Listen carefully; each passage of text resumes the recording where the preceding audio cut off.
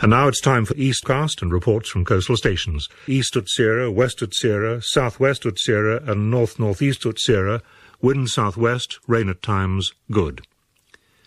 40s, 50s, 60s, Tyne, Dogger, German Bight, French Kiss and Swiss Roll, westerly becoming cyclonic, good. Right here in London's East End. Operating at any level, any time, anywhere, and with anybody. Who are they?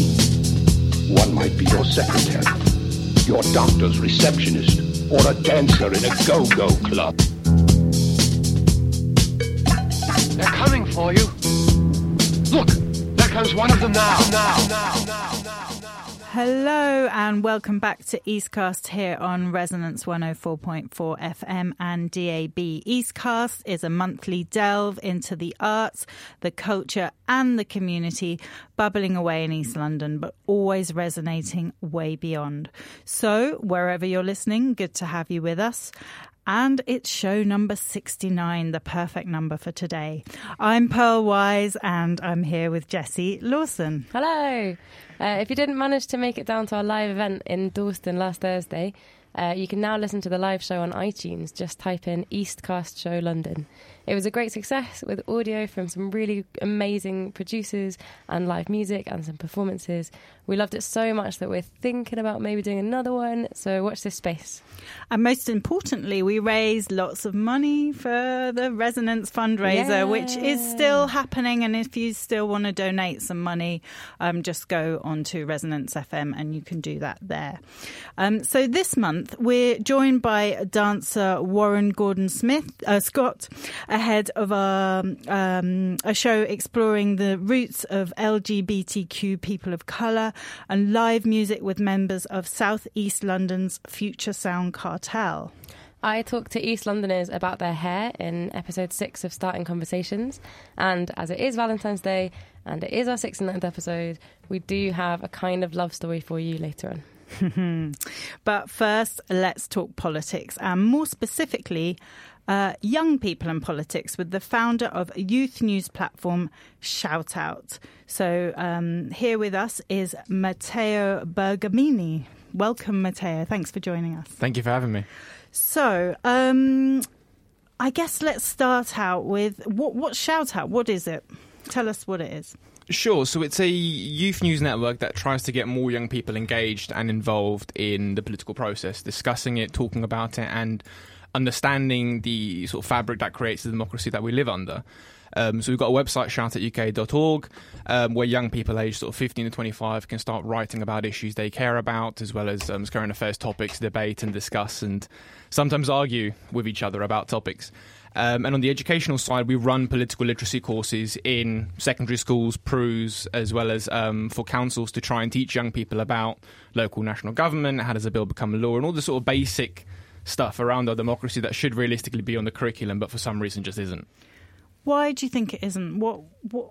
At what point did teachers and head teachers and people who are writing curriculums decide that politics wasn't that important? I mean, your guess is as good as mine. If you want to go down conspiracy theories, then be my guest. I don't know. It's just it's something that's always bewildered me. Like we talk about it with. We send letters to the Department of Education about the work we do and sort of the reports around how engaged young people become after they start to learn about the system and understand how much it impacts them and how much it affects them, as well as how many opportunities we have to engage with the system itself. Not just obviously voting, but there's a myriad of other ways that we can do that. And the response is always, well, there's citizenship. And, well, there's form time. And there's always excuse after excuse as to why it's not actually in there. As to why it's never been put in there, your guess is as good as mine. So were you kind of spurred on by I think I've sort of noticed there was more of a youth interest in politics after the referendum for Brexit. And it did seem that suddenly there was a lot of talk about young people and their views, and suddenly people were engaged. Did that kind of inspire you, or were you already thinking about it? Well, for me, I mean, I started Shout Out UK when I was at university back in sort of 2014, 2015.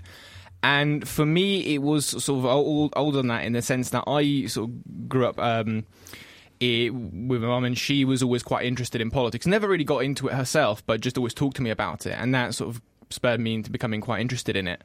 And when I went to high school, what I realised was that a lot of young people my age were interested in politics. They just didn't call it politics. Single issues like, I don't know, human rights, climate change or whatever else, but didn't see the connection between that and mainstream politics. For me, that's quite dangerous because you get disillusioned by the system, you protest and engage outside of the political spectrum, but if you don't actually engage with the political process, nothing's actually going to change. And I think that Brexit obviously played a massive part in getting young people involved in politics quite angrily often, because obviously they felt like they were essentially betrayed by a generation where a load of quite older people that aren't going to be around for the consequences of Brexit voted to take out the country when the majority of young people actually wanted to remain in the European Union. And politics in general has just become a lot more interesting. You have the rise of Corbyn and the issues that creates. Obviously, Trump's a big promoter of getting people annoyed about politics and getting them engaged. Just every classroom we go to, there is always someone mentioning Trump, just because he's so hilarious in a variety of different ways, as well as slightly depressing. So when you bring your political literacy course into schools, what's that moment where they're like, oh, actually, there's something like this is for me. This is kind of interesting. Is there something where there's sort of a click moment? Honestly, it's more a click moment for the teachers and the students, because whenever we go into a school, it's often the same thing where young people are actually asking for the teachers to understand the political system better. But because none of us have ever been educated in politics, and you only start to understand it if you happen to take an A-level in it and then you happen to go to university, and most people don't have that sort of engagement to be able to start teaching it. So teachers often feel like, well, let's bring in an organisation that can do this kind of stuff. So it's often from the sort of ground up where the kids are already wanting to understand this stuff. It's just that schools don't have the ability or capacity to often do it. Yeah. So it's actually the teachers that they sort of think, well, let's give this a go, see how engaged their kids are. And for them, it's that sort of light bulb where actually these people actually do care about the stuff. Why isn't this part of the educational process already? For someone who is feeling... For someone who's feeling frustrated and powerless, who is under 18, who couldn't have voted in the referendum or who can't vote now, what are the ways that they can become politically involved? There's a number of ways. You can give evidence to committees whenever, and these are kind of things that are so vague and remote that often we don't really think about them. But, Parliament often asks for people's opinions, evidence that they give, and it's always the same people that give that kind of stuff. It's always lobbyists, charities, campaign groups and so forth, but never individual young people. But they can sort of submit their own evidence. You can campaign for issues. You can join a political party if you want to. You can talk to your friends and family about politics and get them engaged and try to sway them for your own way of thinking if you want to. There are so many different ways that you can sort of engage with the system. It's just that we've never been told any of these things, so we have to learn as we go. And the reality is that often whenever you engage with politics, it's always quite negative. So it's always, when you get a job, it's always HMRC contacting you. If you read the papers, politicians only ever really make the press if they are doing something dodgy or putting things up their nose they shouldn't be doing or whatever else. Those are the kind of things that you associate with politics, so it makes it seem like this dirty, negative thing. And it's good that papers cover that stuff because they should, but it only gives you one side of the story. And if you don't have that grounding in education where you understand that politics is actually a lot more than that, you often want to stay away from it. It's like, why would I want to get involved in something so dirty and seedy when it's not really for me? Yeah, and there is that thing. It's like, it does seem like it's for old people, because when you look at politicians, they all seem kind of grey and old and just not that appealing, not that sexy. I mean, it doesn't help that they are all upper class white men in grey suits that are over 60. That doesn't help. And the fact that if you turn on BBC Parliament, they look like they're stuck in the 1400s with the way they talk and so forth. So that doesn't help. But again, if that was in education, you would understand that is a very, very small part of the actual political process, and there are so many different things that are involved in it. And, that it's a very, very old institution, Parliament. They talk in a certain way for a reason. If that needs to change, young people need to get involved and change it, because in the end, we're inheriting this country, so we need to decide how we want to carry on, essentially. So what's next? How are you rolling this out? What's the future for this kind of new idea that you're exploring? So it's we've delivered it in just over 30 schools at the moment. We've engaged with over 300 in various workshops and online activities around the course. But idea is that I would love to see it sort of rolled out across the UK, essentially, in all secondary schools and pupil referral units. The reality is, of course, is that, as with everything, you're talking about fundraisers earlier, money is always a problem. And the school budgets are getting tighter and tighter and tighter. And the way we operate is that we rely on school budgets. So schools commission us to come in to deliver the course. There's such a low amount of support around political education in the UK, simply because as soon as you mention the word politics to funders, they'll end up running a mile because there's something less contentious and easier to fund that makes for better PR than teaching young people politics. So it is a problem, it is a struggle, but it's something that I genuinely believe, and I think that the more politics becomes interesting and the more young people become angry, because let's be honest, there is an entire generation that is incredibly frustrated with the way things are going, with the housing market, the fact they can never get on a housing ladder, the fact that jobs are scarce, the fact that zero-hour contracts are happening. Things like Carillion sort of really detail how messed up the system is at the moment and how frustrated young people are with it. That I think young people are going to be calling for more and more understanding about the system, and that's where we can sort of come in and get involved, because schools are buying now more than they've ever done, despite the fact that school budgets are shrinking. So it shows that there is clearly a demand for it. Yeah, and there's nothing like crisis to get rid of complacency, right? When things are kind of looking bleak, that's when people start kind of wanting to do something about it and get involved. Yeah. I mean, for us, it's great. I mean, for everybody else, probably not, but for us, it's fantastic. Brilliant. And just lastly, for Shout Out, what's the future of that? Is just going to keep going? Is there any kind of, I don't know, you're thinking about print? I mean, it seems a bit old-fashioned, but are there any kind of outlets that or TV? I don't know. Yeah, no, I mean, our sort of main aim is to expand the course and to expand our user base on our platform. So, as I said, 15 to 25-year-olds, anybody that's 15, 25 that is listening that wants to write, sort of shameless plug here, then by all means get in contact with us on shoutout.uk.org. And essentially, we want to create a platform that allows all young people in the UK to have a voice and to share it. And the idea is not necessarily to create a load of different blogs, but more around having a professional voice where young people can go and actually have a actual serious debate and conversation. Because all the articles that are on our platform are edited and fact-checked and so forth. So it's the youth voice, but also with a professional tinge to it. Yeah, I found that, and I thought it was really, really easy to read and to understand, and not in a kind of, not in a condescending way at all, more in a positive way, that actually, you've got an incredible variety of news stories on there, and it makes sense. Like, you read, it's just beautifully written. So you're doing a very good job. No, thank you. Well, thank the writers more than me. Yeah. Thank you, Matteo. Yeah, thanks very much. And so now we're going to have episode 6 of Starting Conversations. This month I walked around asking people about their hair. I'm a brunette. It's Caucasian. It's quite long, down to my shoulders, a bit below my shoulders, quite thick. Jewish.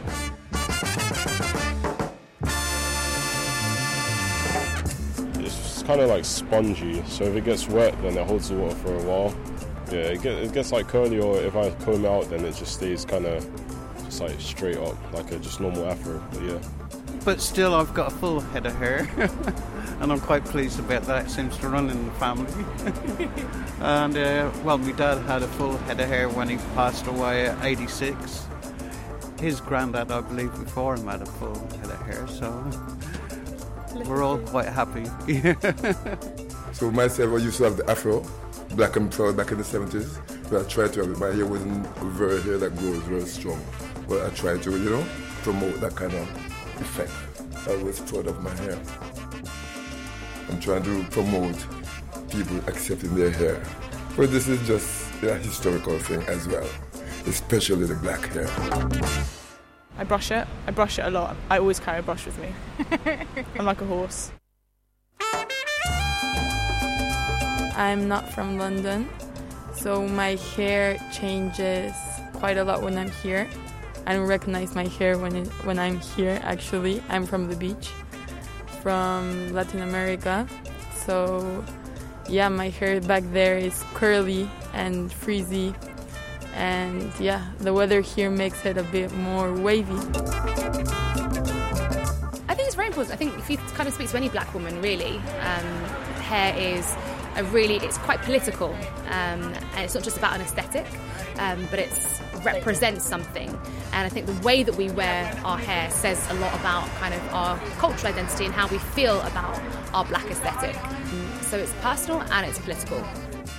My father is a Syrian Jamaican, but family came from Syria, so my hair is actually quite Mediterranean hair. But unfortunately, when I hit 50, menopausal age, I developed a thyroid problem and my hair started to fall out. I have investigated wigs and stuff, but can't be asked. I'm not allowed to say that. Can't be bothered, really. But in kind of overview of that, in terms of my being female, I've had to kind of have another look at that and kind of embrace my other kind of positive aspects. I still think I'm beautiful. I've got nice lips. I wear nice red lipstick from Urban Decay. So that looks quite nice.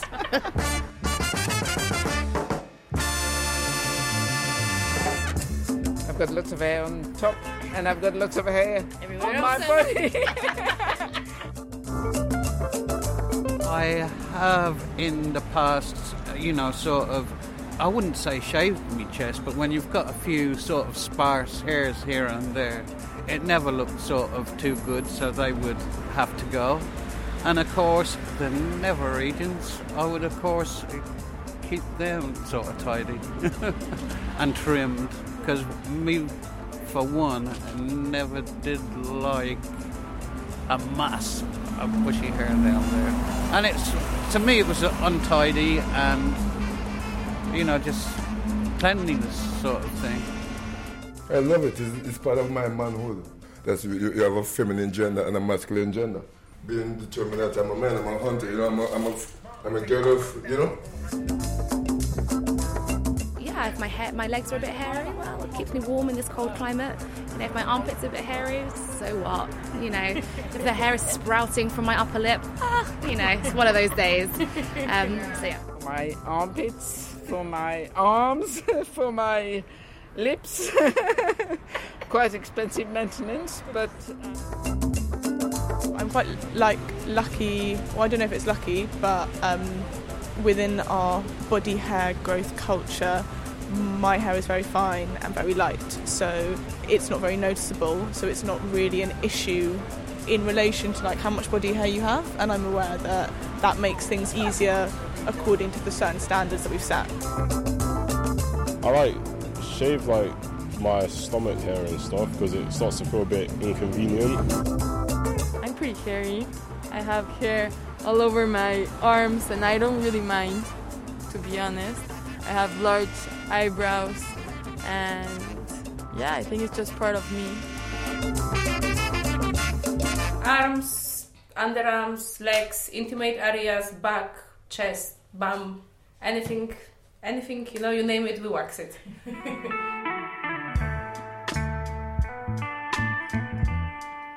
My name is Kasia.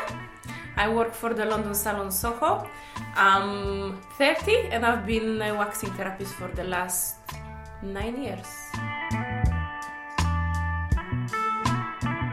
So when I first started working in London, waxing was always on the top, but with the men, you get there's still a bit of I would say taboo. It's some men, they still in the shell where if they do something with themselves, they being threatened that they might be misinterpreted, which is not true. It's more about grooming, it's more about, liking yourself, it's more about feeling comfortable, feeling good.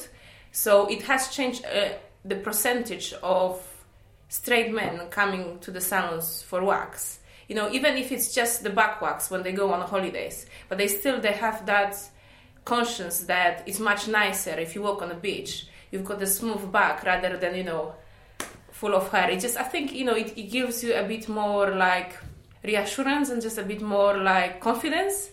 So yeah, it has changed a lot in the terms of having more male clients in the salon who are not necessarily gay. But then again, saying that we don't label it as straight or gay or anything. the client is a client, and it has no meaning for me what the orientation is. But it's just, I feel like it's a society putting the pressure, and then that the people fear how they're going to be looked at by others. So, but no, it's far more men now than it used to be. With the ladies, it's always full, but with the men, it has increased like hugely ever since I've been working. There's some really funny salon names. There's one called Macho Waxing, and there's one called Guerrilla Warfare. And I was wondering, I guess those ones are trying to make waxing seem manly. Yeah. And I don't know, so how do you feel about that? What do you think about that? I think it's just still this kind of, common opinion, like that, it's not really for men, that's not, that they're going, but it's all changing. It's all changing, and comparing to what it used to be back in the years, now it's changing a lot. But yeah, you're right. It's like it's this is really interesting. The names of the places that you listed. Like it's just I believe they want to kind of make it a bit more inviting, like that it's actually that this is okay. I was wondering if women are leaving more body hair on now. It is a little bit. They used to be, ever since I think American Apparel, they do clothing or something like that.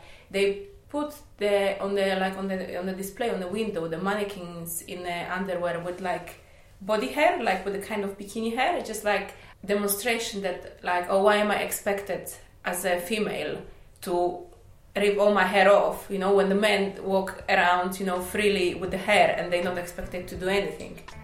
So there was a time that people started, like as the ladies, they started leaving more, or they would only do like high bikinis, where overall still the biggest trend is just to remove everything.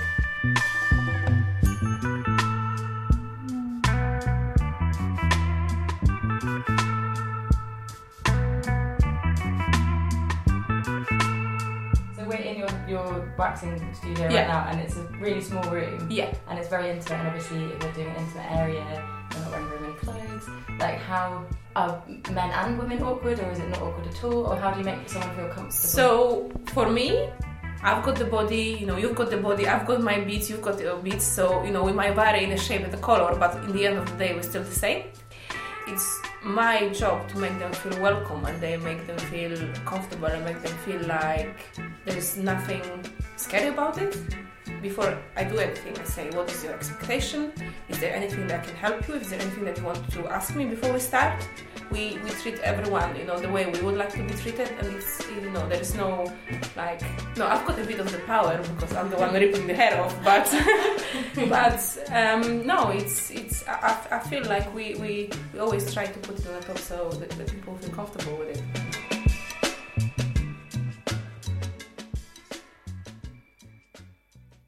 So this series has got harder and harder as it's got colder and colder. Yeah, I can imagine. Because I walk around trying to get people to stop on the street and talk to me. And this time was the first time I had a more awkward encounter. Because I saw this guy. There was this guy on a crossroads, and he was stood still, and it looked like he was kind of looking at the world go by, and he was quite relaxed. And so I was like, cool, I'll go and talk to him and ask him about his hair. And then as I got close to him, he was standing next to a bin, and he was just peeing. Am I allowed to say he was peeing in the bin? And so I ended up not talking to him.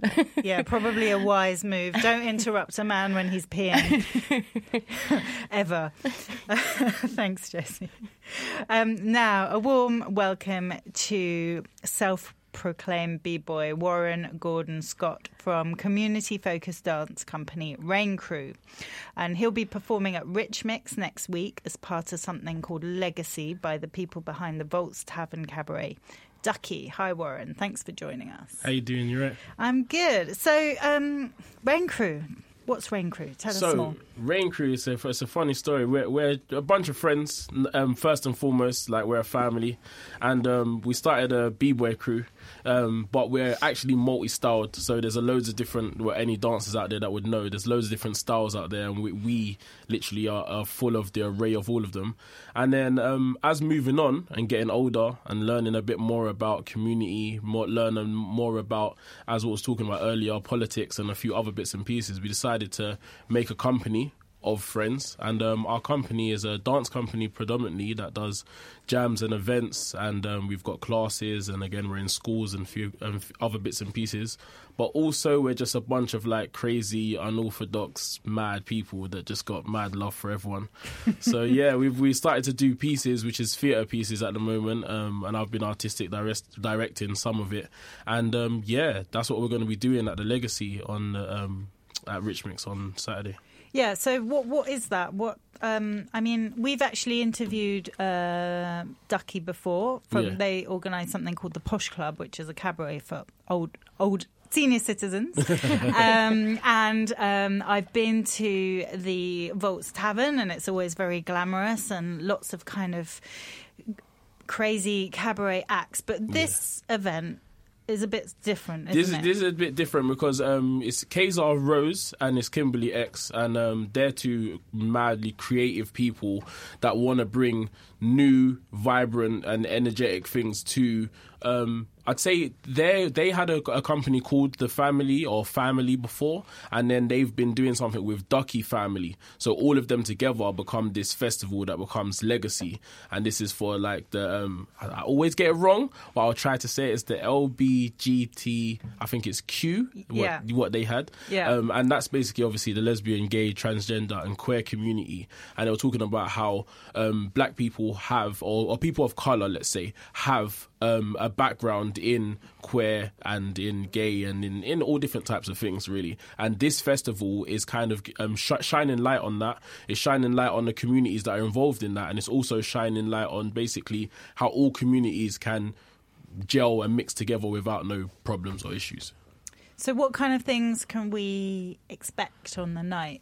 I know that there's going to be definitely a massive... There's going to be a video that's going to be playing from Kimberly X herself. There's going to be... the thing about it is I don't know all the names, but I know that there's going to be there's going to be basically... there's about 3 or 4 singers, I think there is. Mm-hmm. There's definitely going to be a panel talk. I think it's like someone's going to be doing the actual talk and stuff like that. And then there's going to be Rain Crew, which is us. We're going to be doing our piece, which is called the Wild Rain Asylum, which is going to be crazy. It's going to be mad. What does that...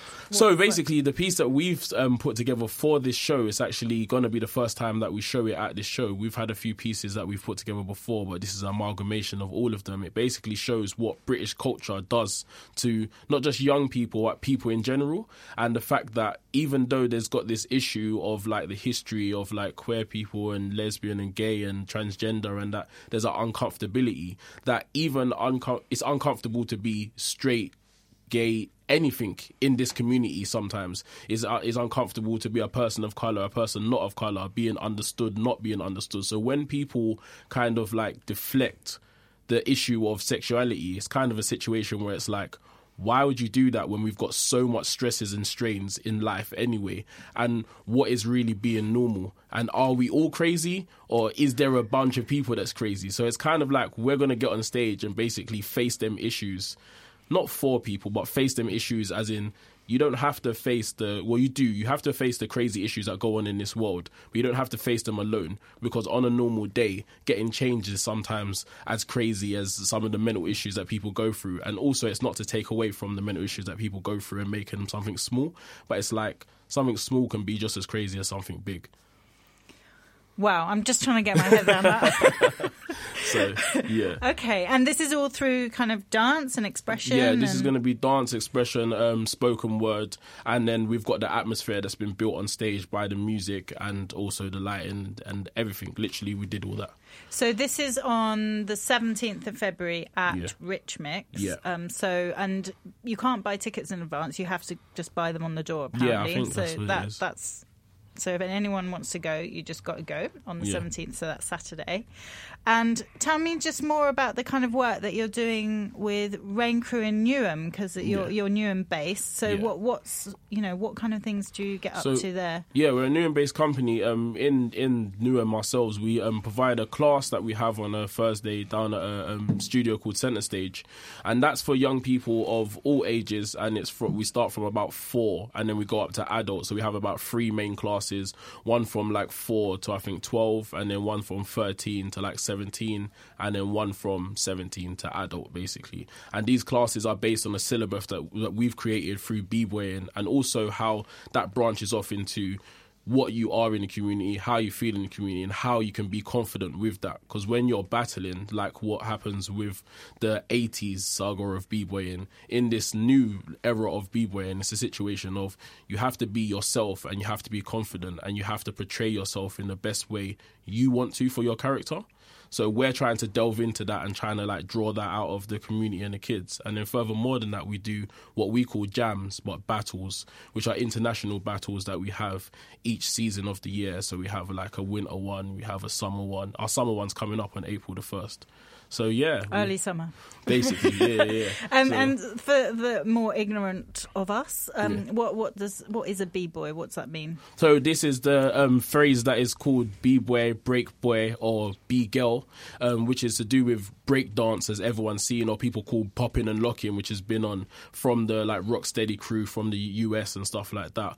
UK was doing the exact same thing at the same time, and breaking is a dance form which is an element of battling, an element of character, and an element of presence. So it was kind of like crew versus crew, person versus person, and this is like head spins, this is flips, this is tricks, this is standing, this is sitting. It's got a lot of elements to it that kind of took the negative from the street level and made it positive, as in you didn't have to fight someone fist to fist. You could battle them on the dance floor, my moves versus your moves. So kind of taking away that element of, knives, guns, fists, and just making it a thing of an element of like sharing and exchanging with each other. So that's what that dance element is, and then that spawned a whole array of different dance elements that have come out of that, and dance elements that was doing it just at the same time as well. So how has it changed from the kind of, I guess, the image we have of like 80s breakdancing, like all those moves? What's the main differences now?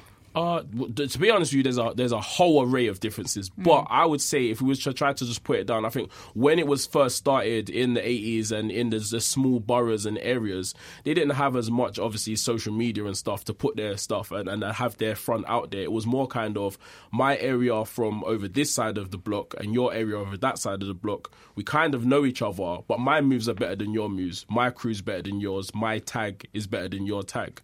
Now that's on like an international level. It's a situation of who can have the best views, who can be the best b-boy, and who can also be true to themselves and their country. So I think it's more of a thing of, even though people was really, truly and rooted to their block before, now that's an international thing. I'm repping my country, I'm repping my brand, I'm repping myself. So I think it's just a bigger scale, but the same kind of ethos or the same kind of like feel to it. Yeah, I guess there's a lot of talk, especially, in boroughs like Newham and Tower Hamlets, with young people and knife crime, and the fact that young people are kind of scared to go from one area to another. Yeah. Does the kind of work you do help them to kind of battle it out in different ways rather than kind of going into this sort of gang culture and knife culture? Yeah, same thing like what we're saying about being international. We're kind of also bringing the kids in and showing them like you don't own your block, you don't own your borough, you don't own your council flat or estate or anything like that. But at the same time, you can own the representation of representing your country. So if you're representing your country, the person next to you, you're representing them just as much as you're representing yourself. So it takes away that kind of lines that people put to do with estates and stuff like that. And to do with the knife and gun crime, it's a situation of like, you don't need any of that when you live around the corner from someone. That's what's happening nowadays. People are killing people around the corner from where they live, when it's a situation of that doesn't have to happen. You can actually be together with each other.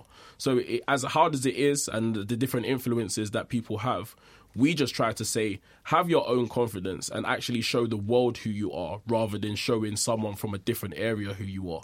Just trying to take that kind of energy of being small and making it in a bigger area and saying you can, with what you can do with your talents, it doesn't have to be dance, but we teach them that they can take that worldwide and show everyone it rather than trying to be local. And I think when people try to keep people local, it's like keeping caged animals in one area and making them just go rapidly against each other. If you actually give them that opening, they'll run free and do what they do. Wow, I've never thought about it that way. That's a really interesting perspective. I like it. Thank you. So just to remind everyone, you can see Warren Gordon Scott, who is also Warren Gordon Powell, dance at Rich Mix on Saturday the 17th as part of Ducky Legacy. Thank you so much, Warren. No problem. Thank you very much. Thanks, Warren. So we promised you a love story. Swipe Left is a new podcast depicting fun, true stories of relationship adventures and dating failures. Each episode features a story told by the person who lived it. Here is an excerpt from episode 3, The Trilogy of Ella. Enjoy the car crash. It goes back a long time, actually. The epilogue. The first time I met Ella, we were in class together, aged 11, and although at first I was like, oh, she seems cool, whatever, it took a couple of years and then I really, really fell for her in a big way. You know, one of those people that just makes you sweat and you're just like nervous all the time. I don't know, I was obsessed with her at school, like just, you know, I was just so into her, but I was also like one of these kids that was like really noisy and loud, but also didn't really have the confidence to ask her out. Chapter 1. Things are hotting up. She'd been away travelling, I'd been away travelling, you know, the classic gap year sort of thing. And she'd got back from Mexico, and it was my birthday, and she got me a bottle of mezcal, which is this, I don't know if anyone's tried that, but it's a very delicious but extremely strong liqueur that they have over there.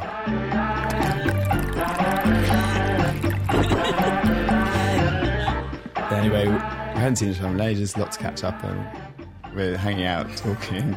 It was not just me, it was like there was a bunch of mates, and we all met up at her house, and it was all going really good. And everyone else left, and I'd already drunk quite a lot of mezcal and just was like in the mood to stay out partying, and I think she was too.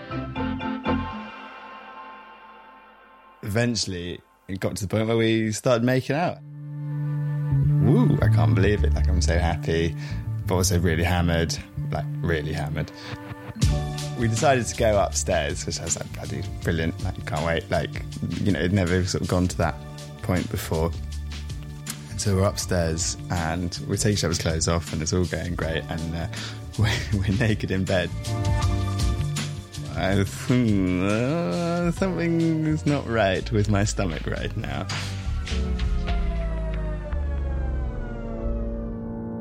So I like stand up because I've been lying down for like the last 5 minutes. You know, it's fine when you're lying down when you're really hammered, but something about like getting up and this kind of like wave of nausea just like comes over you.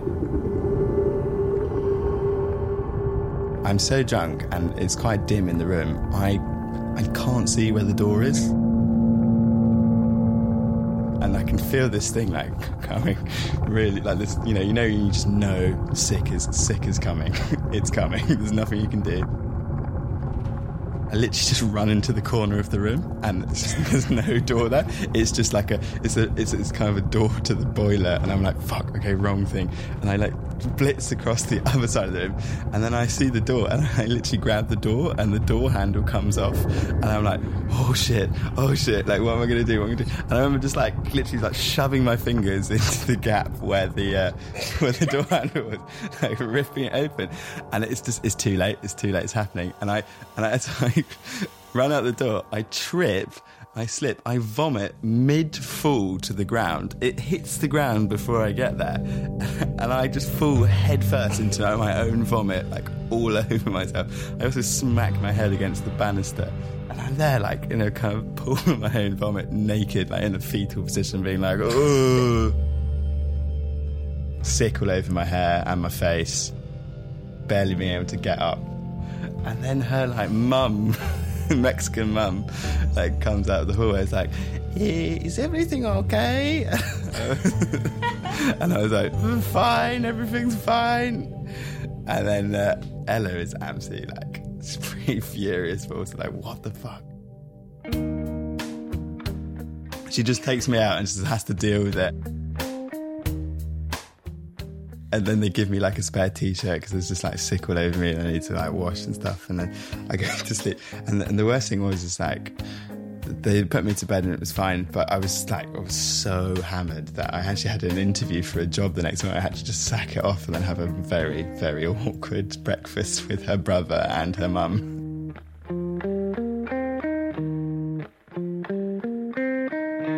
Chapter 2. Let's get legit. So the next excitement about that was I got this job working for this pretty shit company. But basically, the only perk of it was that I got free meals at fancy restaurants all around London.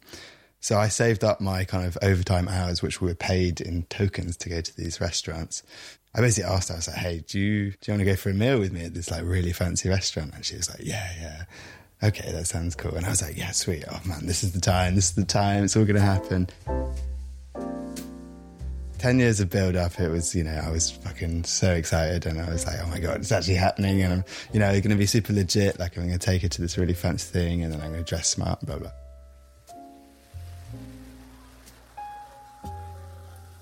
We go to the restaurant and things are going fine, like she's been a bit like off with me, I don't really get why, and I was just like, okay, I'm just going to power through this. And obviously we got loads of free fancy food and because I've been doing such a like horrible job, I was so keen to eat as much as possible. So I just absolutely stuffed my face, like literally just shameless, like everything just going in there like non-stop. And she was kind of like being a lot more modest about it, but I was like, no, I got to get this and got to get my money's worth. And basically the date was not going very well. Like we'd known each other for years and I guess she wasn't sure what the format was, but like I felt like it was kind of clear that I wanted to be on a date. But anyway, we left and nothing's happened. And also by this point I was like, I was getting a bit nervous because I was like, shit, like we're walking home and, nothing's happening and she's being a bit sort of uptight with me. And we were walking back and then I was just like, shit, I need to just pop down this alleyway for a second. And I literally just, not joking, just absolutely emptied my guts of all the fancy food down there, and I just completely just vomiting so hard, and I was just like, oh, for fuck's sake.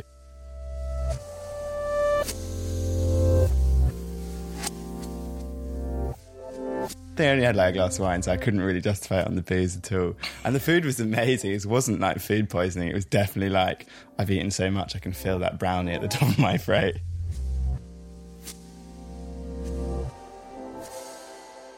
So yeah, they kind of put a bit of a Debbie Downer on the evening and... We're going to get any action after that? No action after that. I was kind of wiping vomit from my chin. So then we just called it a night and nothing happened for at least a couple more years.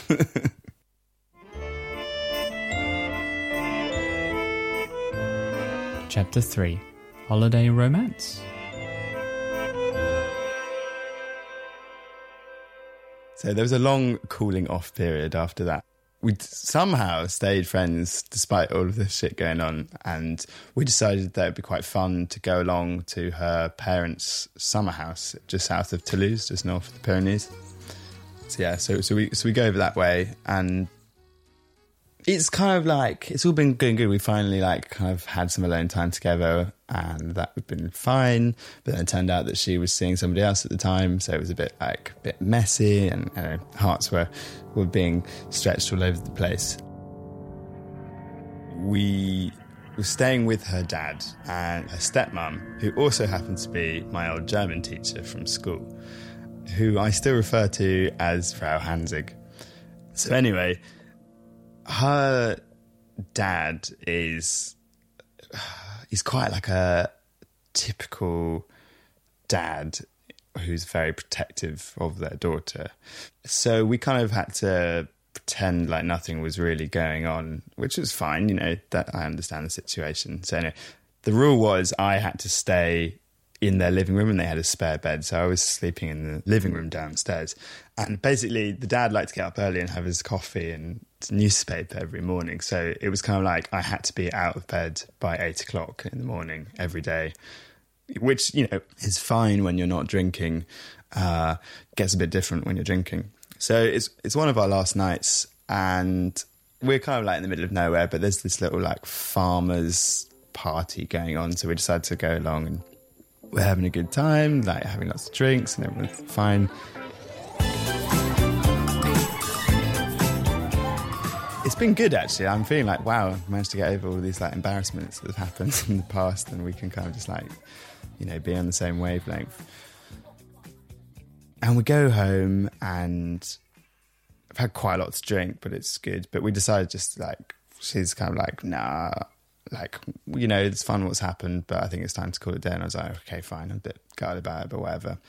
So I get into the spare bed in the living room, and I fall asleep in their immaculate white sheets. And I wake up, and it's about, I don't know, 6 in the morning, and just something feels wrong.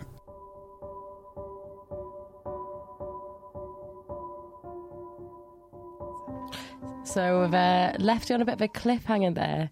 If you want to know what happens next, and if Archie ever wins Ella's heart, then and if you want to hear even more Dating Delights from other episodes, from Swipe Left, subscribe to their podcast on iTunes or wherever you get your podcasts. We also apologise for the strong language that you heard there. Thanks, Jessie. So now it's time for some live music. So we have Ollie Thomas and Harry Weskin from Future Sound Cartel with us in the studio. Hi, guys. Good evening. Happy Valentine's Day. And to you, where are my flowers? I saved them for Harry, I'm afraid. Okay. So you're going to do a couple of songs for us, but before we go into the first song, Future Sound Cartel, it sounds like some sort of mafioso group of collective. Like, how many of you are there? It sounds a lot more menacing than it actually is. It's not a scary thing. We're actually quite mild-mannered and polite. But no, Future Sound Cartel came about. It's a collaboration project, so there are many evolving kind of shapes and personnel members. Usually myself and Anthony, who's away sunning himself and escaping the bad weather, is we're the sort of the core members of that. But we collaborate with other musicians, so we have a nice network of South East Londoners that we like to play with, and we like to share and be part of their production and work with. Harry very, very kindly is from a wonderful band called Lucy, and he's joining me tonight, and he is one of such bands we've been recording with you guys recently, haven't we? That's right. Thanks for getting my plug in for me. That's okay. I don't have to do that now. No. Lucy Band London. Sorry. Done. Bad habit. So we'll hear a bit more, but first, what are you going to play for us? Okay, so we're going to play a couple of tracks. The first song is called Grand Nostalgic. I'll let you fathom the lyrics, because they're pretty unfathomable because they're in my bad French, but it's a kind of stab at people looking into the past, I guess. A retrospective view. So. Go for it. Cool.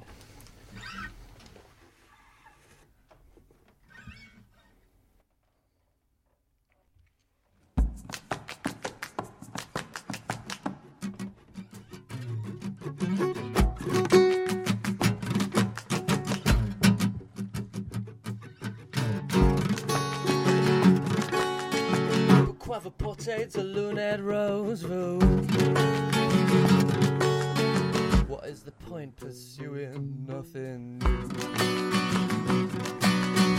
Pourquoi ne pas changer votre attitude?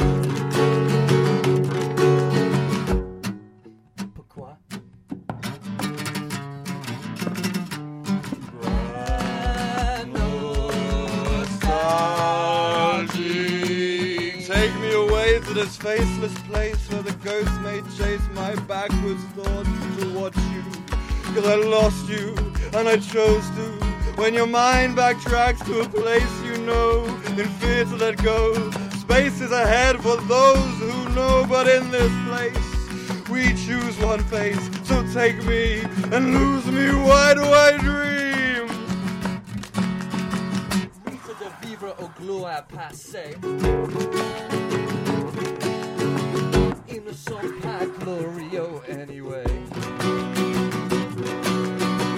Mais devait avancer la chose. Pourquoi?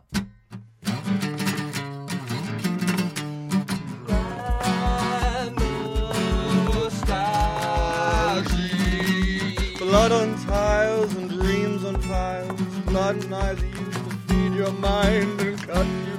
'Cause I chose to, and I want to. When your mind retracts to a place you know, in fear to let go, heaven awaits those with faith. But in this place, we share one face. So take me and choose me. Why do I dream?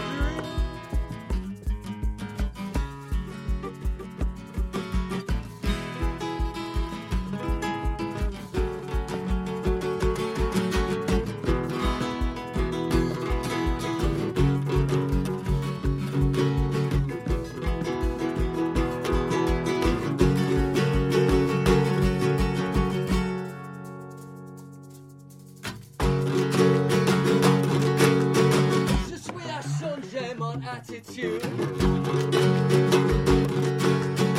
La constriction de amener au meilleur pour vous. Rose vert tensionné avec l'air bien sur moi. One, two, Rodney. Sorry, pardon my terrible French. Thank you so much. Well, that makes a change from French bands singing in terrible English. So, you know, we've got to turn it around sometimes. This is why we're future. You've got to speak the language of love on Valentine's Day. Also true. Surely. This is true. Or try to. So, do you do a lot of live gigging, or is it you're quite a new collective, no? Yeah, relatively new. I guess we've been working largely in the studio for the last year or so, year and a half. But we have been doing some live. We have been doing some live shows. We did a live show at Montague Arms, which is a wonderful venue, which is going through a transitory period, isn't it? A little bit sadly, but we did a gig there last December with Lucy Guy. Lucy kind of played on the same bill as well, so it was nice. It was kind of good to sort of get out there and play, especially in a good intimate venue. And we've done a few other things. We've done some bits in the East End as well. We've played the Beehive, which was fun. In Poplar. Poplar. Yeah, in Poplar. Yeah. So that was good. That's a really nice little venue. So I kind of want to get back there and do some more. So, yeah, watch this space. We'll let all you East Londoners know. Come and invade. So you said you've been in the studio. Have you got some? Are you working on an album, or is it an EP, or what can people find some tunes to download? Or please look us up, Future Sound Cartel on all platforms. I guess we have some tracks on SoundCloud. There's also a free download available on Bandcamp. But we're kind of working on a body of work, essentially. An album is a wonderful thing to be able to do, and I'm a huge fan of albums and the concept of it. But I think in this day and age, it's easier for us to write and record as we go, and it allows us to be more prolific, I guess, and keep the songs more relevant and fresh to us. So we're just working on things as we go. We have a new track coming up very soon called Wrong Side of the Tracks. So yeah, hopefully you guys get to hear that soon. Yeah. And are you looking for a label, or are you happy just kind of doing your own thing at the moment and releasing tracks as you record them? Yeah, happy doing our own thing. I mean, obviously it's wonderful having the opportunity to work with a label, but I think we've got the studio resources we need. We've got mix engineers and producers, and we've got a nice people and nice bands around us. So yeah, we're quite happy just building our thing. Yeah, I wonder these days what does a label is it needed? Like what can, people seem to manage quite well by not having one. I think it's changed. I think the onus of being signed and being on a record label has massively changed over the years, and I think there's a huge DIY aesthetic to all sorts of music, whether you're talking urban or guitar music. And yeah, okay, it's wonderful having resources at your disposal, but you'll pay for those resources to a certain extent. So it is nice doing as much as you can on your own. And I think labels are looking for that anyway. Before signing, obviously, labels will want a band with a huge following and have kind of got all their... I can't say it, mad together. Yeah, they're mad. It's kind of counterintuitive. It's like, actually, we want you to do all the work first, and then we'll ride that wave. Yeah.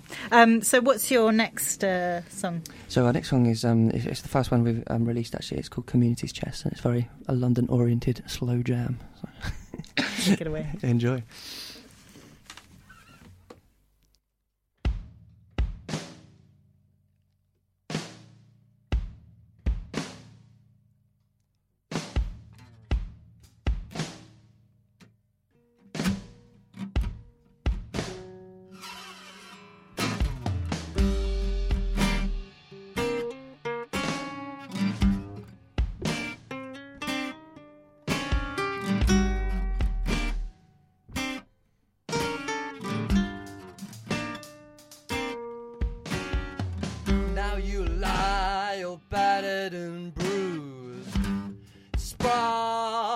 All out on this golden pavement.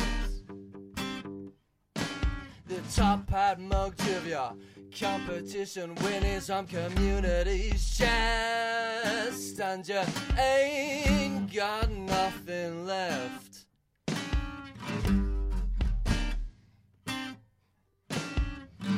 Through thin and thick, my trusty psychic consoles me. Offering double acetone and bitter lemon, he controls me. Hear him shout. We all just fall about laughing.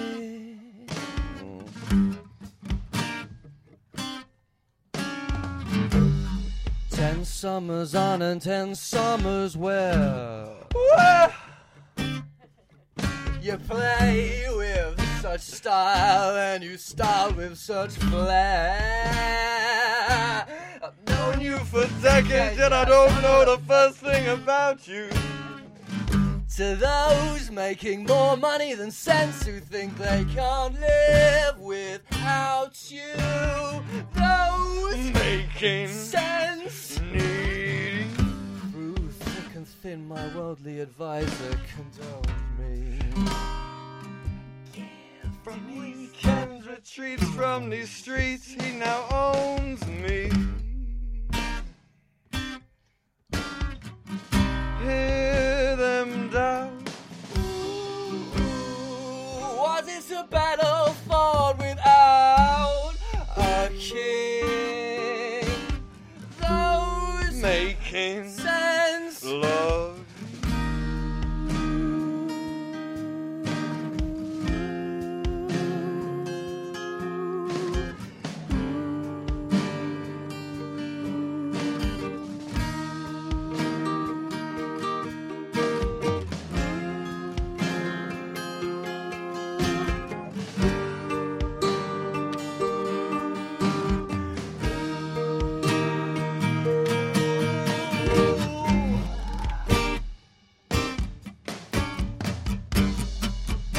Your fortune fades, you move slow. The past remains, your heart shows. Your luck may change, the wind blows. In prison, never pass go. Fortune fades, you move slow. The past remains, your heart shows. That was Future Sound Cartel. It's time for us to say goodbye. East Coast will be back soon on Resonance 104.4 FM. with more sounds and stories from East London and beyond. And in the meantime, you can find everything on eastcastshow.com. So, thanks for listening, and join us again next month on Eastcast.